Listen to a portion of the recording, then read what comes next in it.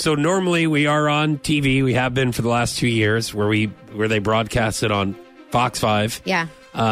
They have changed the programming. I know we've gotten a couple messages this week and a couple of phone calls about no longer being a TV show's great run. 2 years. Thanks for all your support. Thanks for all your kind messages. Yes. As well. It was nice to know people were watching. There's a couple people in Arkansas even. They were like, hey, we watched. That's fun. But hey, listen, it happens. That's the nature of the business. That's right. And that's what they tell us so we don't lose our minds and pull our hair out. All right. And it's fine. You move on, right?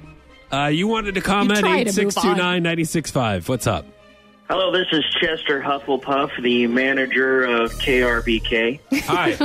Hi, Chester. I didn't properly introduce myself yesterday as Chester Hufflepuff. I was calling because I wanted to let everyone know that today is the last episode of reruns of Fox and Lindsay on KRBK. But next week we've got some new programming. Mondays to kick things off for kids going to school. We've got reruns of MASH.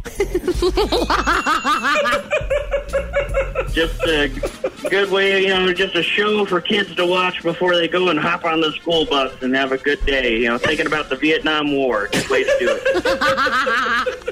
Korean War, whatever it was. I didn't watch it. Tuesdays we'll be showing reruns of Frasier, another hit with children. And on Wednesdays we're going to start some original programming called Fisting Thomas.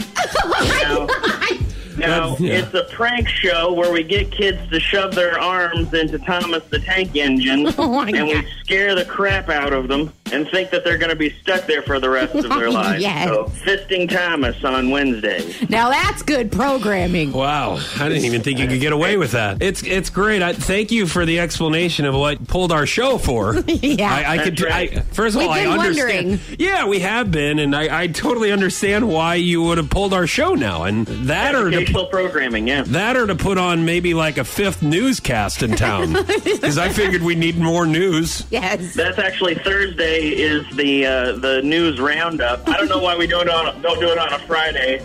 I'm just the head of programming at KRBK.